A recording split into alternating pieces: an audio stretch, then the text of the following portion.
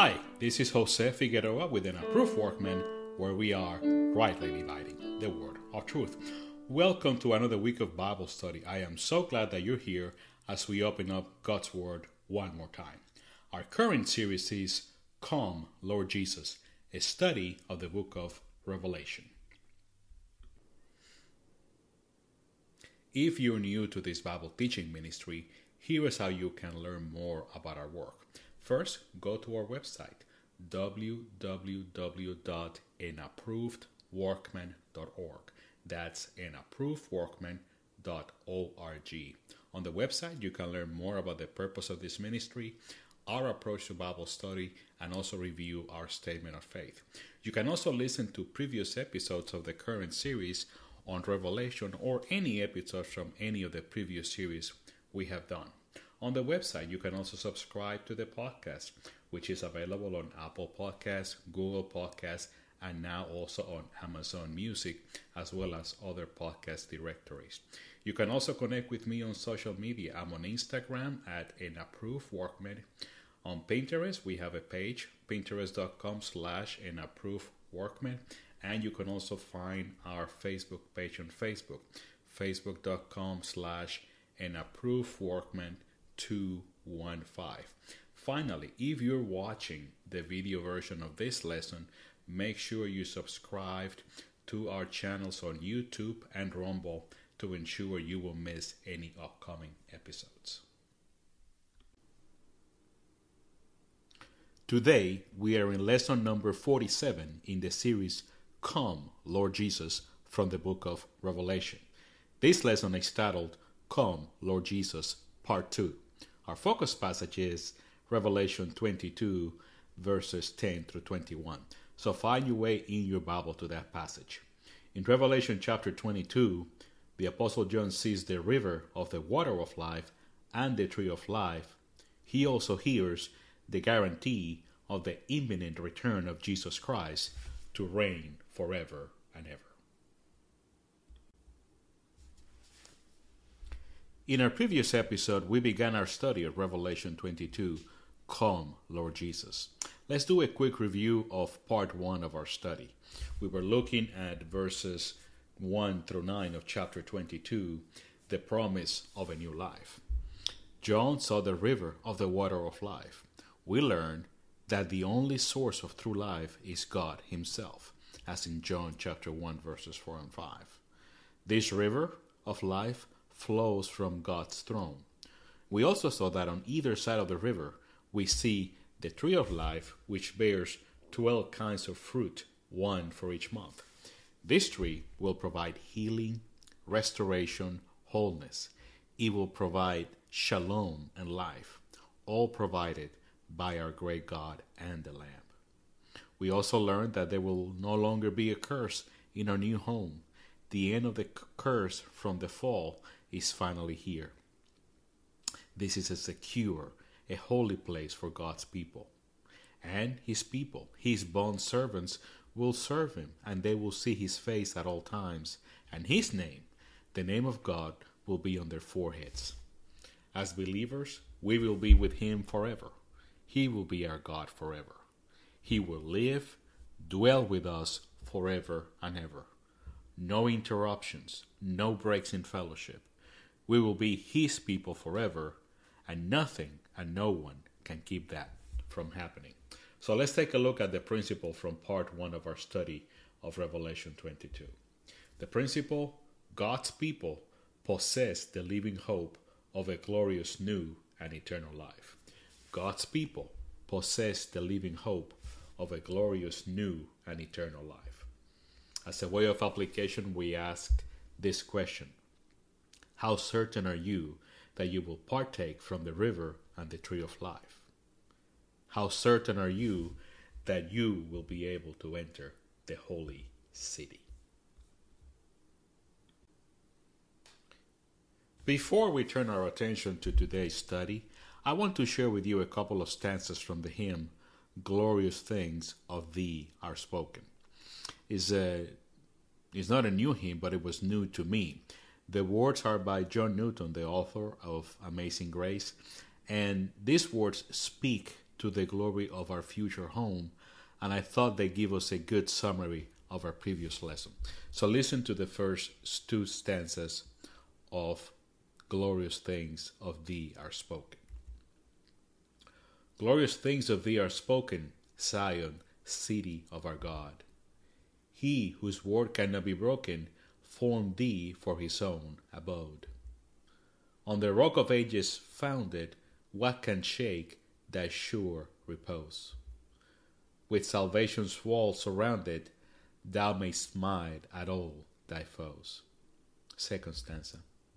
See the streams of living waters springing from eternal love. Well supply Thy sons and daughters, and all fear of want remove. Who can faint while such a river flows, their thirst to assuage?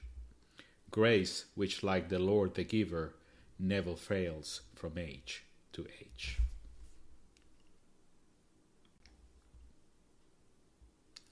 In today's lesson, we close out our Revelation study by focusing on the last half of chapter 22, in the last chapter in the New Testament and in the Bible. In verse 7 of this chapter, Jesus declared that, "And behold, I am coming quickly. Blessed is the one who keeps the words of the prophecy of this book." He affirmed again that his return is imminent and certain. He is coming back. And this is so important that Jesus repeats the same message 2 more times in this chapter, verses 12 and 20. And that's the focus of our lesson today, the imminent return of our Lord Jesus Christ. So here is the lesson outline and goal for our teaching. Last time, as I mentioned earlier, we covered the first division, the promise of a new life, verses 1 through 9. Today we will focus on the promise of a great return, verses 10 through 21. And the goal for the teaching from Revelation 22 is this: to encourage believers to remember that Jesus Christ is coming soon, and with His return, the promise of eternal life in the presence of God will be fulfilled. Again, the goal for the teaching from Revelation 22 is this: to encourage believers to remember that Jesus Christ is coming soon, and with His return, the promise of eternal life in the presence of God will be fulfilled. Let's get started. Let's go then to our second division from Revelation 22, the promise of a great return, verses 10 through 21. And He said to me, "Do not seal up the words of the prophecy of this book, for the time is near. Let the one who does wrong still do wrong, and the one who's filthy still be filthy, and let the one who's righteous still practice righteousness, and the one who's holy still keep himself holy. Behold, I am coming quickly, and my reward is with me, to reward each one as his work deserves. I am the Alpha and the Omega, the first and the last, the beginning and the end. Blessed are those who wash their robes, so that they will have the right to the tree of life and may enter the city by the gates. Outside are the dogs, the sorcerers, the sexually immoral persons, the murderers, the idolaters, and everyone who loves and practices lying." Verse 16. I, Jesus, have sent my angel to testify to you of these things for the churches. I am the root and the descendant of David, the bright morning star. The Spirit and the bride say, "Come." And let the one who hears say, "Come." And let the one who's thirsty come. Let the one who desires take the water of life without cost. I testify to everyone who hears the words of the prophecy of this book. If anyone adds to them, God will add to him the plagues that are written in this book.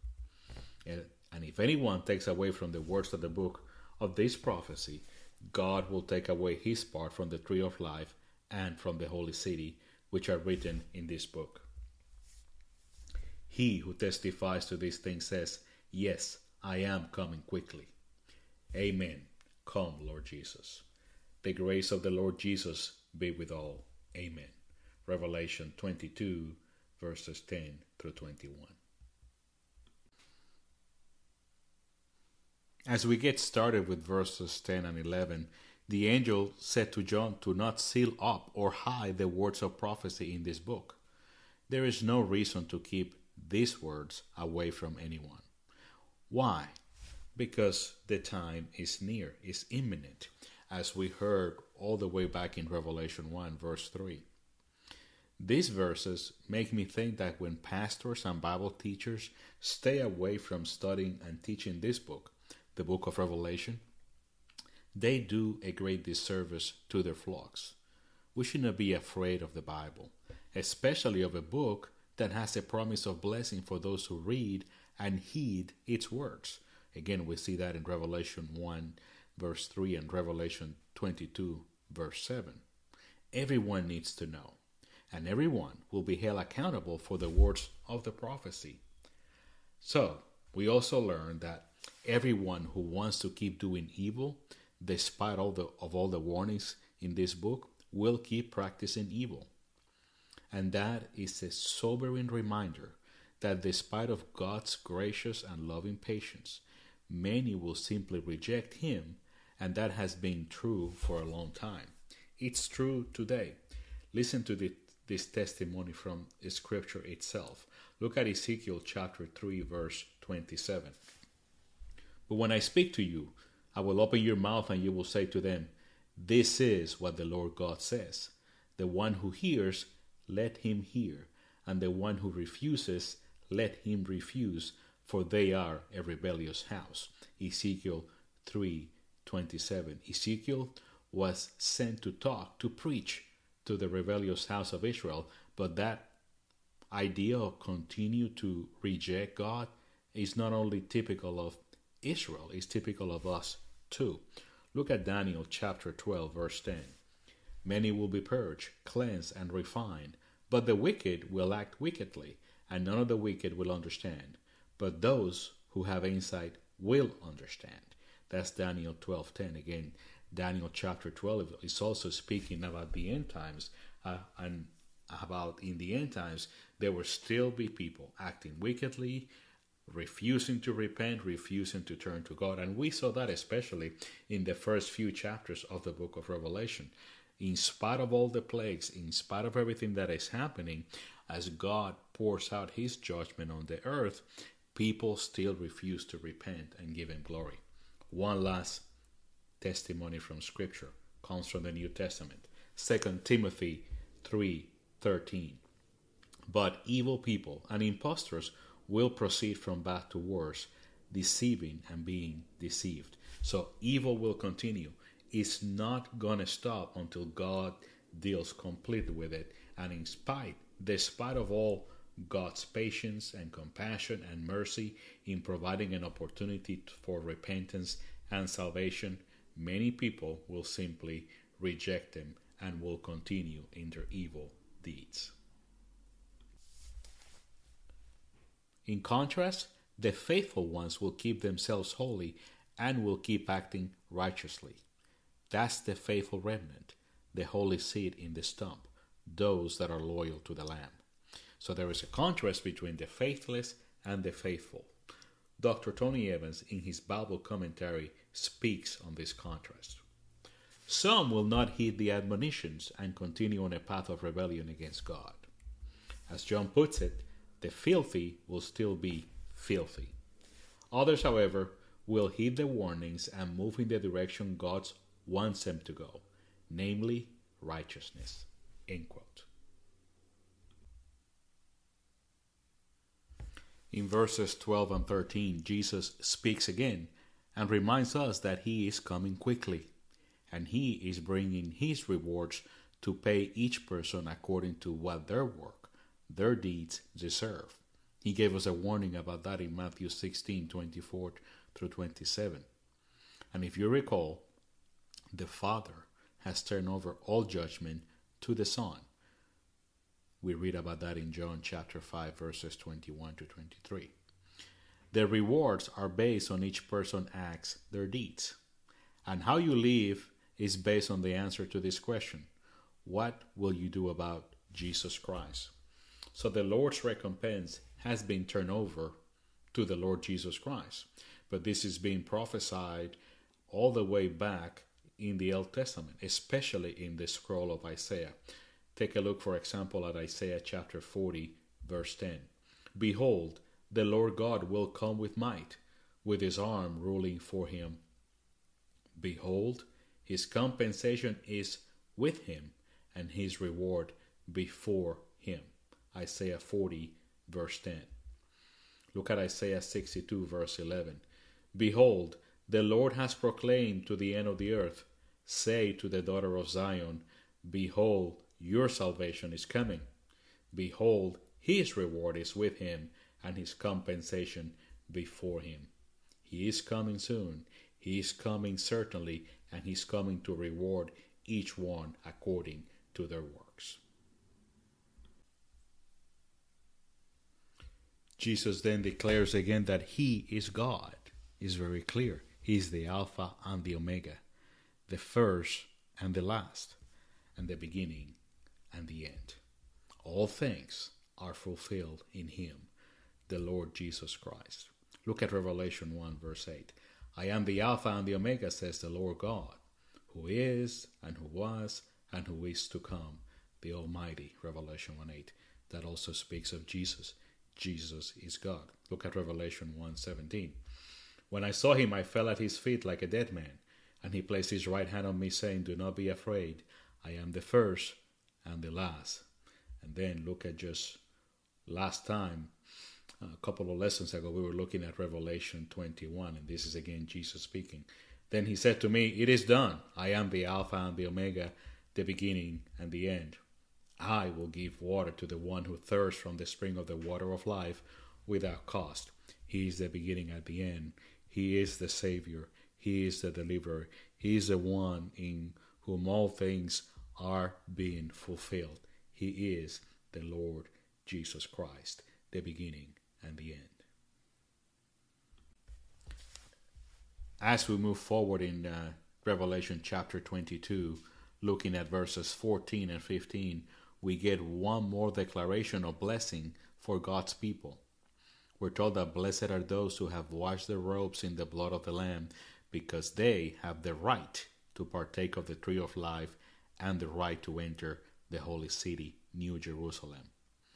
These are the faithful, the one who have properly responded to Jesus Christ, have the right, we're told, granted by him to eternal life and to the holy city of Jerusalem.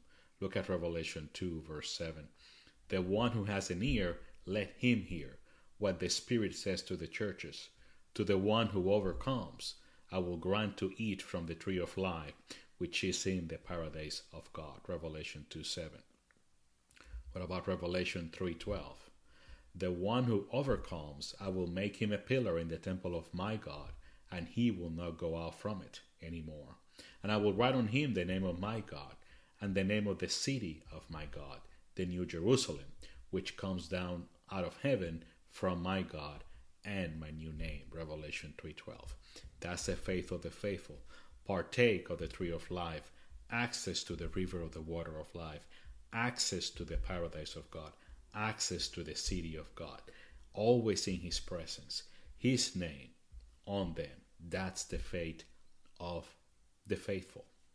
In contrast, those who have failed to wash their robes, the faithless, they will remain outside the city. We're told that these are the dogs, the sorcerers, the sexually immoral, the murderers, the idolaters, and everyone who loves and practices lying. As we saw in our previous lesson, the cowardly, the unbelieving, or the faithless, the abominable, the murderers, the sexually immoral, the sorcerers, the idolaters, and the liars will not participate in the new heaven and earth. Look at Revelation 21, verse 8.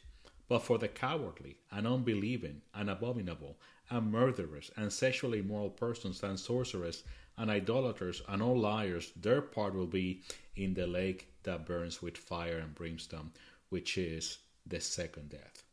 So that group of people, the faithless, will not be in God's new kingdom. They have refused to repent from their evil deeds. Instead, their fate will be their second death, the lake of fire. Look at Revelation 20, verses 14 and 15. Then death and Hades were thrown into the lake of fire. This is the second death, the lake of fire. And if anyone's name was not found written in the book of life, he was thrown into the lake of fire. Revelation 20, 14 and 15. The summary: nothing and no one unclean will be present in the new heavens and the new earth. In verse 16, Jesus speaks again, affirming that he has sent his angel to testify of all these things to the churches. This is his word, his revelation, his message to his people. Therefore, we should embrace it and not shy away from it. He declares that he is both the root and the descendant of David, the bright morning star. He is the Messiah. In his commentary on the book of Revelation, Dr. Chuck Swindoll speaks on this statement from our Lord. He says, quote, "Like a king affixing a royal seal to an official document, Jesus ties his reputation as Son of David and Son of God to the prophecies of the book. Once the warnings and promises have been uttered, there is no turning back. The words of the book are faithful and true, because they were given by the one who is altogether faithful and true." End quote. In verse 17 of Revelation 22, John states that both the bride, the church, and the Holy Spirit jointly invite all people to come. That's the most important task for the church, led by the Holy Spirit, to preach the gospel. In his book, Because the Time is Near, Dr. John MacArthur speaks on what our response as believers should be to reading and studying and understanding the book of Revelation. He says, quote, "After reading Revelation, Christians should love Christ more, seek to be more like Christ, hope for the resurrection bodies, and anticipate their eternal rewards. They should also understand the fearful judgment that awaits non-Christians and call them to repentance and saving faith in the Lord Jesus. The knowledge that Jesus could return at any moment should not lead Christians to a life of idle waiting for his coming, but it should produce diligent, obedient, worshipful service to God and urgent proclamation of the gospel to unbelievers." End quote. That is a great set of marching orders in response to the book of Revelation. We are reminded here that everyone who hears the message is welcome to come and drink of the water of life without cost. It's free. It's God doing all the salvation work. He is the deliverer. He is the one who provides the opportunity to eternal life. He is the one who wants a human family with him forever and ever. The good news is there's still time. We're still in the age of grace. The bad news is it's not going to be here forever. So do not delay in responding. In his Bible commentary, Dr. Tony Evans comments on this gracious free offer. He says, quote, "The water of life is a gift. All that is required to possess eternal life in the paradise that has been described is to receive the free gift of salvation by placing your faith in Jesus Christ alone and his substitutionary death. Embrace the agenda of his eternal kingdom. No earthly agenda compares." End quote. There's nothing like it. There's nothing more important than for you to decide what will you do with Jesus Christ. What will you do with the free offer of salvation? It is of eternal significance. As we move closer to the end of the chapter in verses 18 and 19, John then has a final warning for anyone who receives the words in this book. It's a stern warning. If anyone adds to the words, God will add to him the plagues that are written in the book. And if anyone takes away any of the words, God will take away his participation in the tree of life and in the holy city. The message is clear. Don't tamper with the word of God. Earlier, we spoke about those who neglect even reading this book, much less teaching it. Now, the strong warning is for those who would distort the word of God and lead others astray. What awaits you is severe judgment. Don't mess with the word of God. This is not new in Scripture. Look at Deuteronomy chapter 4, verses 1 and 2. This is Moses speaking to the people of Israel as they were about to go into the promised land. Now, Israel, listen to the statutes and the judgments which I am teaching you to perform, so that you will live and go in and take possession of the land which the Lord, the God of your fathers, is giving you. You shall not add to the word which I am commanding you, nor take away from it, so that you may keep the commandments of the Lord your God, which I am commanding you. Listen to Proverbs chapter 30, verses 5 and 6. Every word of God is pure. He is a shield to those who take refuge in him. Do not add to his words, or he will rebuke you, and you will be proved a liar. In an episode of his Naked Bible podcast, Dr. Michael Heiser speaks on the meaning of this stern warning. He says, quote, adding to and taking away from God's words are to lie. They are to reject and distort what the text says. And you can either do that by putting something in there that shouldn't be in there, or taking something out that should be there. It's really about obedience to the text, as we have it. Not inserting anything in there to get out of obedience, and not taking anything away to excuse ourselves from our own sin, our own idolatry. End quote. Again, that's Dr. Michael Heiser on his Naked Bible Podcast, episode 397 on Revelation 21 and 22, part 2. Don't mess with God's word. In verse 20, for the third time in this chapter, Jesus speaks about his imminent return.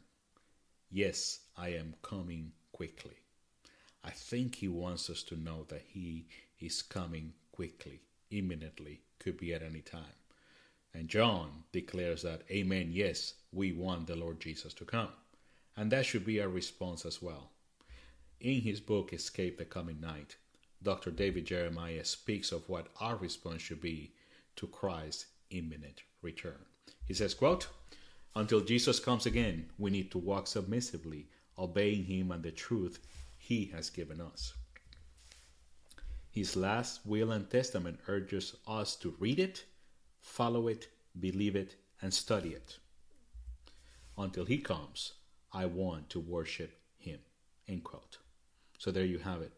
Walking in obedience, studying his words, believing his words, sharing his words, and worshiping him. That's a good recipe for what we should be doing as believers until he comes again. In verse 21, John closes with a prayer for the grace of the Lord Jesus to be with all. It's a beautiful way to close the book. So here we are. Are you longing for the return of Jesus Christ? Are you watching expectantly for him? If you belong to him, if you're a believer, one of the overcomers, you should be. There is nothing better for us. But if you don't, perhaps you fear his return because you don't know him personally, because you haven't accepted the free offer of life, the free offer of the water of life. But you don't have to live in fear. The offer is free, it's available. You can come to him today and be saved. But remember, time is running out. The time is near. Well, that is the end of our second division and final division in Revelation 22. What's our principle? God's people expectantly await the return of Jesus Christ. God's people expectantly await the return of Jesus Christ. For the grace of God has appeared, bringing salvation to all people, instructing us to deny ungodliness and worldly desires, and to live sensibly, righteously, and in a godly manner in the present age, looking for the blessed hope and the appearing of the glory of our great God and Savior, Christ Jesus, who gave himself for us to redeem us from every lawless deed, and to purify for himself a people for his own possession, eager for good deeds. Titus 2:11-14. How much are you looking forward to the return of Jesus Christ? Are you fearful or are you eager with anticipation? Well, that is our lesson for today. We have concluded our study of the book of Revelation. How can we apply what we have learned in this chapter? How can we apply all that we have learned in this book? We have covered a lot of ground in these 2 years. We spent a lot of time looking at the prophecies in the book, the symbols, the potential timeline implications. You can easily get lost in the details as you look at this book.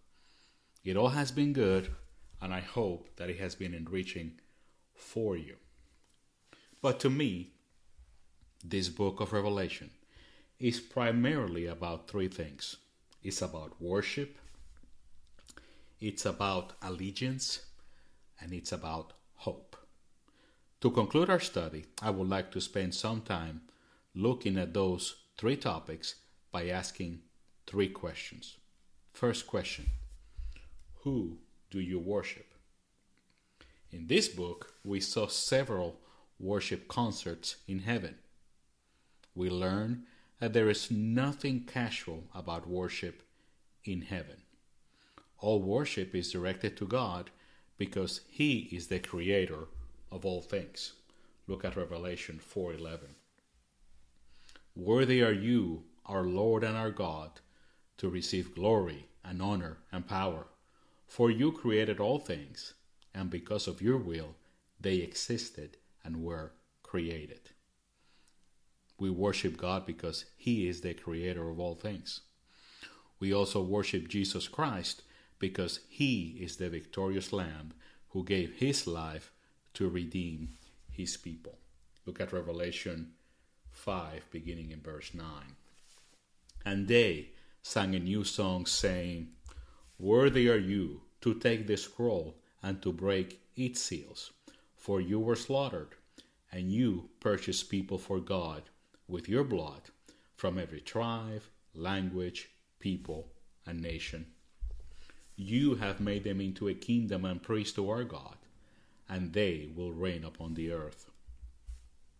Then I looked, and I heard the voices of many angels around the throne, and the living creatures and the elders, and the number of them was myriads of myriads and thousands of thousands, saying with a loud voice, Worthy is the Lamb that was slaughtered to receive power, wealth, wisdom, might, honor, glory, and blessing. Revelation 5:9-12. So fittingly, Revelation is a book about worship, the worship of the one true God. The question for you and me is this: who do we worship? Do we worship God in spirit and truth, as Jesus told us in John chapter 4:23 and 24? Or do we worship ourselves or other things? If we do, that's idolatry. That's spiritual adultery. Only God is worthy of all our worship, and not just casual worship. He deserves our intentional, wholehearted, true worship. So who do you worship? Our second question is, who do you follow? As I mentioned a moment ago, Revelation is also a book about allegiance. Allegiance has been defined as loyalty or commitment of a subordinate to a superior or of an individual to a group or cause. Everyone will make a statement of allegiance to someone, God or Satan. Everyone will make a choice. The believers, the overcomers, as we have seen in the book of Revelation, have stated their allegiance to God the Father and God the Son. This is demonstrated not only in their vocal testimony of faith in Jesus, but also in the actions that show obedience to His commands. His faith and works together, as James reminds us in chapter 2, verses 17 and 26. Faith without works is dead. Is what Dr. Michael Heiser calls believing loyalty. There is demonstrable, clear evidence in our lives of where we stand. Dr. Carmen Joan Imes refers to this as properly, rightly bearing the name of God, the name of Christ. In John chapter 10, specifically verses 1 through 5, we learn that Jesus knows His sheep, His people by name, and they know Him. And they only follow His voice and no other. So the question for you and me is, who do we follow? Do we follow after our own designs and desires? Do we follow the lead of the world system, which is led by Satan? Or do we unequivocally and unabashedly follow the victorious Lamb of God, regardless of the cost? This is what He calls us to. Look at Revelation 2, beginning in verse 25. Nevertheless, what you have, hold firmly until I come. The one who overcomes and the one who keeps my deeds until the end, I will give him authority over the nations. Revelation 2, 25 and 26. Look at Revelation 7, beginning in verse 13. Then one of the elders responded, saying to me, These who are clothed in the white robes, who are they, and where have they come from? I said to him, My Lord, you know. And he said to me, These are the ones who come out of the great tribulation, and they have washed their robes and made them white in the blood of the Lamb. Revelation 7, 13 and 14. A look at Revelation 12. Then I heard a loud voice in heaven saying, Now the salvation and the power and the kingdom of our God and the authority of His Christ have come. For the accuser of our brothers and sisters have been thrown down, the one who accuses them before our God day and night. And they overcame him because of the blood of the Lamb and because of the word of their testimony, and they did not love their life even when faced with death. Revelation 12, 10 and 11. So the question again is, who do you follow? So we have looked at the question, who do you worship? We looked at the question, who do you follow? Third and final question, who is your hope? How do you navigate this uncertain life? How do you go through the challenges that you might face each day? How do you deal with a world that at times seems to be completely spinning out of control? How can you have assurance that everything will turn out well for you in the end? As believers, as we go through this life, we also need assurances. We need a sense of certainty. We need true hope. And I've come to believe that the trials and tribulations we experience on this earth are meant in part to make us put our focus on heaven. That is, the new heaven and the new earth. We need to remember that as believers in Christ, we are destined to be with God forever. And as we have seen over the last couple of weeks, we are headed to a place that's all new, all good and pure, and all permanent. But you know what? The new heavens and the new earth would not mean much if one person was missing. That person is Jesus Christ. Truly, our hope is not in one event or one place. Our hope is in one person, Jesus Christ, our Lord, the Son of God, the Messiah, the bright morning star, the King of kings and Lord of lords. He is the good shepherd that protects us and keeps us safe. He's also the good shepherd that gives up his life so that you can be with him and the Father forever and ever. Salvation is secured and protected by Jesus, the Good Shepherd. And that is very good news. So who is your hope? I truly want for you to have your hope placed in Jesus Christ. He is the sure living hope of heaven.